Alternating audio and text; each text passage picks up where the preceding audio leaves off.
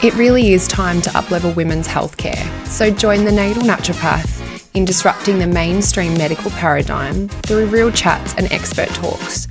We want to empower women in their health to help educate you so you aren't left dismissed and confused about your body. We know a lot about women's bodies and we've got you. Join me, Melanie, weekly on this podcast for practical health tips, naturopathic insight, unlearning of outdated medical advice, motherhood musings, along with longer episodes with health leaders in their own fields. Hello and welcome to episode 1 of the Natal Naturopath podcast. I'm Melanie and today we're going to be talking all about iron deficiency anemia, and iron supplementing. An absolute favourite topic of mine because I have been anemic a few times in my life. Like many women, and actually about a third of the world's population, I've been iron deficient before.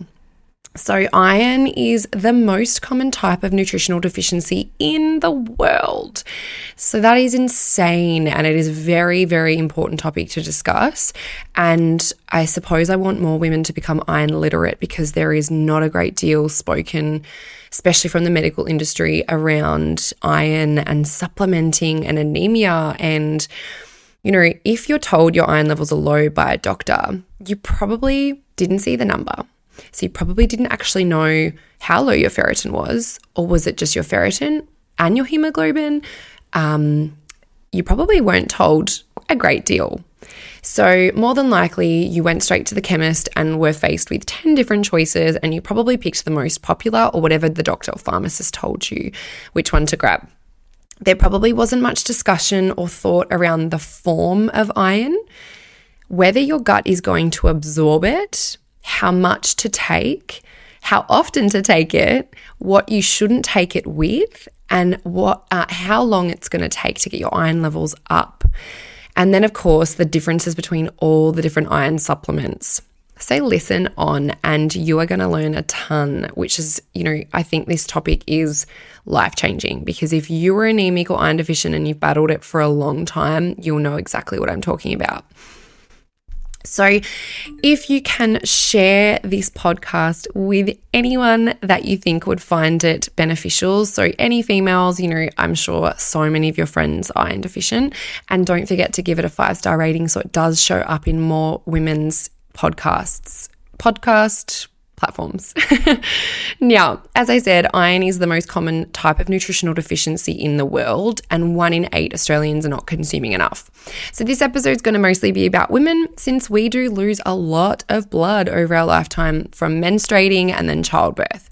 So my own experiences with iron deficiency and anemia, it only ever came from in my teen years. I had really heavy periods, and interestingly, low iron or low ferritin and low hemoglobin actually can make your periods heavier. So you then lose more blood. It's a really, really interesting physiological response the body does when its iron status is low.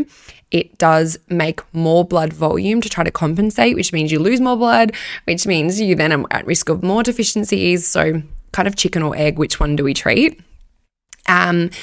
And then during my pregnancy with Willow, my iron wasn't so bad, but then I hemorrhaged. I lost 1.5 liters of blood after her birth. So anemic. Her first year of life anemic. It was missed. No one tested me. I went to countless doctors. No one really mentioned much about checking my iron levels. It wasn't until she was around 15 months old where I was getting severe migraines and I was feeling really faint when I stood up. I could barely breathe if I stood up, you know, if I walked upstairs too quickly. That was when I finally went to a doctor and I was like, enough, I need testing done. And I was really anemic. And I thought to myself, if I had have known that when she was just a couple of months old instead of a toddler, I probably would have enjoyed her first year of life so much more because I was exhausted beyond belief. And I thought that was normal. And people kept telling me it was normal because I was a new mum and Willow was waking overnight. Anyway, I should have listened to my intuition because I did not think it was normal at all. However, you know, things are normalized, aren't they? Now, And then I also hemorrhaged after the twinnies birth as well. So anemic again, but that was fixed very, very quickly. And my iron didn't drop a great deal because I was onto it really quickly. And then I had a traumatic miscarriage 2 years ago and very anemic then, the most anemic I've ever been before. So I do know a lot about this. All right, so, oops, my audio. So usually iron stores are reduced or lost before the host develops anemia. So you'll notice on a blood test, your ferritin will drop first. Then you'll notice over a few months, if that's left untreated, that's when we'll see the hemoglobin start to drop. So for a non-pregnant adult, we really do want your hemoglobin to sit around 80 or above. And if you're a pregnant female, we really want that iron or that ferritin to at least be above 40. And more often than not, it won't be. So we also want our hemoglobin to sit around 135 and above for a non-pregnant adult female. And for a pregnant person, we really want that hemoglobin to be at least above 120. If not as close to 135 as possible, but with hemodilution in pregnancy, it's difficult to maintain hemoglobin even when we're doing all the right things. So let's start with, what's hemoglobin made from? So it's made from 3 things. So if your hemoglobin is low, you need to make sure these 3 things are coming in. B12, protein, and most importantly is iron. So we really want your iron intake, your iron stores to be enough to offset any loss of iron through period or childbirth. And if that body's loss of iron is greater than its intake, then we find we won't have enough ferritin, we won't have enough hemoglobin. Cue all the horrible symptoms. So low iron means our body will struggle to create enough hemoglobin, and hemoglobin carries oxygen around in the body. So with a little amount of hemoglobin, we have a reduction in the body's normal uptake of oxygen that can actually lead to really bad energy levels and a lowered mental capacity. And you may also have cold intolerance, so feel really cold and can't warm yourself up. And funnily enough, those 3 symptoms, or lack of energy, a reduction in your mental capacity, and cold intolerance, they are also 3 symptoms of an underactive thyroid. And there is a really interesting pathological dance between the thyroid and iron. Iron deficiency will interfere with the normal functioning of the thyroid. How? Well, to make T4, our main thyroid hormone, the body has a particular enzyme and that needs iron to work. Iron is also needed to convert iodide into active iodine, which creates T4, and that's super, super dependent on iron. So in an iron deficient state, this enzyme's activity is reduced, so your T4 levels could drop. So it's really quite interesting that we would have then symptoms of an iron deficiency and symptoms of a thyroid problem, and they might both be happening at the same time because of the link. So we really want to treat both of them. But in essence, if it's being driven by an iron deficiency, treating the iron deficiency will then hopefully repair the thyroid. Now, blood test for iron. So we've got iron studies and an FBE. FBE contains all your red blood cells. Now, ferritin measures storage in the liver. So each ferritin molecule carries thousands of iron molecules in it. Then we've got 2 confusing things called transferrin and transferrin saturation. So I'm just going to run through what they are. So transferrin, imagine that like the bus that picks up your iron and carries it around in the body. Saturation is the percentage of iron on those buses. So how many of the buses are full? What's happening on the bus?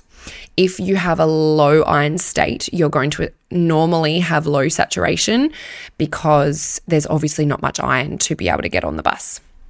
Now, if we see really high ferritin, that can actually also be a bit of a yellow flag, because high ferritin can come from inflammation or a virus or something going on in the body where the body is actually trying to sequester iron away because it's quite inflamed. It's trying to hide it away. And you also might find a high saturation, transferrin saturation as well. So if you haven't had an infusion recently, you don't supplement, you don't have hemochromatosis, yet your ferritin is in the hundreds or up to 200s, that's something where you would think, okay, what's happening? Is there inflammation going on? Do I have a virus? Is there something deeper happening here? So as I mentioned, we really want ferritin to be as close to 80 and if possible above 80. And I know that's going to shock some of you because when you go to the doctor, their reference range is normally 30 and above. Let me tell you, at 30, you will without a doubt carry symptoms of iron deficiency. Reference ranges are a whole nother topic, and I personally find them to be super, super inaccurate and inconsistent.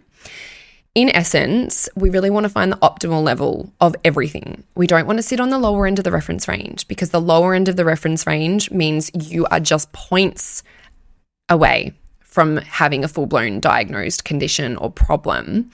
We want to sit right where optimal levels are. And for ferritin, all naturopaths will agree with me here, that's 80 or above. Now, think about your intake of iron. Do you have enough coming into your diet? The next thing is gut absorption. So one huge thing that is missed in the medical system is when someone's iron is consistently low, yet they've been on iron supplements for months, if not years, that gut absorption sometimes can be missed. I mean, of course, there are some amazing doctors that will investigate, but sometimes they're like, we'll just go take more iron. And as I'll speak about soon, more iron is not better. That is not always, rarely going to fix the issue. So imagine when we take any iron in, whether it's a supplement or whether it's through red meat or something like that, your body needs to break the heme iron off the protein of the meat or off the source. So we need good acids and enzymes and digestion. The iron then travels through your gut lining into your bloodstream. It then needs vitamin A and copper to help it travel along and to create ferritin and then to create red blood cells. So vitamin A and copper must not be sort of forgotten about as well. They're really important. And, you know, we're so fearful of vitamin A when we're pregnant or trying to conceive, but we've got to remember vitamin A is essential for so many bodily functions. So don't forget about that. Now, H. pylori infection or an inflamed gut lining or celiac disease, they've all shown to cause low iron absorption in the gut. So check in to see what your gut functions like. If you have symptoms of burping or bloating, they can be signs that something is going amiss and you may not be absorbing very well. Now, I'm just going to quickly run over pregnancy. So iron deficiency in pregnancy. So fetal iron demands will be prioritized over the mum. So whatever you've got, your body is going to give it to the baby before it's going to worry about you, in essence. So your iron intake and your stores really do need to satisfy the baby's development and then have leftovers for you to create enough hemoglobin to maintain those levels as well. And then, of course, blood loss at delivery, we need to be mindful that we really don't want to go into birth with anemia because research shows you're at more risk of a postpartum hemorrhage. So you'll bleed more and you'll feel like rubbish. And not to mention, iron deficiency anemia is linked in the research quite clearly to postpartum depression. So maternal iron deficiency anemia in pregnancy has really devastating effects for both mum and child. So in addition to feeling those effects of anemia, so fatigue, feeling out of breath, maybe seeing black spots or stars or dizziness when you stand up, we also find in the research reduced fetal brain maturation, pediatric cognitive defects, and then, like I mentioned, maternal depression, all associated with iron deficiency anemia. And most importantly, untreated iron deficiency in a pregnant mama will be passed on to the baby because if you don't have enough, how will you give it to the baby? So then we have two iron deficient individuals. And so we really, really want to prevent iron deficiency in not only you, but your newborn. There's a lot about, babies that are anemic. They won't sleep. They're very fussy, unhappy, concentration, and, on it goes. So interestingly, and not surprisingly, in addition to maternal iron supplements and getting on top of it with supplementation, delayed cord clamping can help achieve prevention of iron deficiency in bubs. So there was a really cool statistic a delay of 5 minutes in cord clamping results in about 166 milliliters of added blood volume for a 3.5 kilo infant. And in that 166 milliliters, imagine how much hemoglobin and iron is in there, and not to mention all the other nutrients that a baby needs. So if you can, delayed cord clamping is like on the top of the list of as essential as it can be. I know when I had the twins, I had a vaginal delivery and I was still able to do delayed cord clamping. However, I had to really voice this. I had an amazing midwife who was totally on board with it, but, I just got the doctors on the day. I'd never really met them, those obstetricians. And so it was really, really vital. I was verbally at them, like, delayed cord clamping. That's what we're doing. We're prioritizing that. We're not taking baby A, which was River, away too quickly so we can deliver baby B, which was Hunter. So River had about 3 minutes or so. So she definitely didn't have as much as Hunter did because she did have to sort of get scurried away to then deliver baby Hunter. However, seconds count. So just do what you can. Now, after birth, in the postpartum phase, iron is lost through breast milk as lactoferrin, so you have then more risk of becoming iron deficient or worsening that iron deficiency anemia there. However, of course, if you're not getting a period at this time, normally that's going to balance out the loss in the breast milk. But I've spoken to countless mums who end up getting their periods actually quite early on in the breastfeeding journey. So those are the mothers that are at risk of iron deficiency and need to be monitored with blood tests. And of course, don't ever skip your 6-week blood test. I never had a 6-week blood test because every time I went to the doctor for my 6-week checkup, they're like, "Hey, feeling?" "Yeah, I feel like rubbish. I'm exhausted, but I'm okay. I'm happy. I love my baby." And, and that was it. With Willow, I said, "Can you check my vagina? Because I had stitches and I want to know what's happening." And, after the twins, I had stitches. I didn't have stitches with Willow. And she was like, "Oh, if you want me to, I can." And I was like, yeah, like I'm here to have a checkup. Anyway, that was all fine. No one spoke about getting a blood test, and I hadn't studied all this stuff at this point, so I really didn't know enough about it after Willow. So that's why anemia was missed for such a long time. Now, dosing with iron. I'm just going to speak a little bit about hepcidin first. So hepcidin's a molecule you may never have heard of. Super, super important. We want to prevent hepcidin's arrival to the party as best as possible. It's the main iron regulator in humans. So iron in itself, too much of it's actually quite inflammatory and it can create oxidative stress in the body. So hepcidin is a particular regulator in your body to prevent too much iron from getting through. So when we, in the research, only I think it's 24 to 26 milligrams of iron can get absorbed daily before hepcidin stopping the rest. And so can you imagine with those iron brands at the chemist that contain over 80 to 100 milligrams of iron in it, what's happening to that leftover iron? It's going to recirculate in the body as oxidative stress because your body doesn't need it, doesn't use it the way it needs to, and iron in itself can be inflammatory in that way. So to get around hepcidin, what we do is the research shows that hepcidin will stay quite high after an iron tablet for about 24 to 48 hours and then drop back down again. So the best way to avoid this hepcidin issue and to make sure you're absorbing all the iron you take in is to take your iron supplements every second day. More and more research is coming out about this, and it's really interesting, and it will, I think, end up being the formal way of iron supplementation. We take it every second day, and there are some other little key things that I'll speak about as well that can really, really help taking your iron and making sure you've got maximum absorption from it. Now, if we look at different types of iron, there are so many. So I will just speak about one of them found in a lot of chemist brands here. It's called ferrous fumarate, the most poorly absorbable, constipating and cheap form of iron. So we really don't want to have it, obviously. Common side effects associated with this form of iron, along with another couple of iron forms, is nausea, indigestion, and constipation. And this is mainly because they've got poor absorption and they actually break apart in the gastrointestinal tract. So a lot of the iron doesn't get absorbed, and this unabsorbed iron can alter the gut lining, impact your gut flora, and then obviously turn into oxidative stress if it's left there. So we really do want to take ferrous biglycinate or iron biglycinate. It's in the research shown to be the most absorbable form of iron. It's a chelated form of non-heme iron that, unlike other forms of iron, passes through the stomach and small intestine without breaking apart, meaning much less side effects. It's also been shown to be more effectively absorbed than other types of iron, so you just get more bang for your buck, which is what we want. Who likes to be anemic? Who likes to be tired? Who wants to take iron for good? We want it to work and work quickly.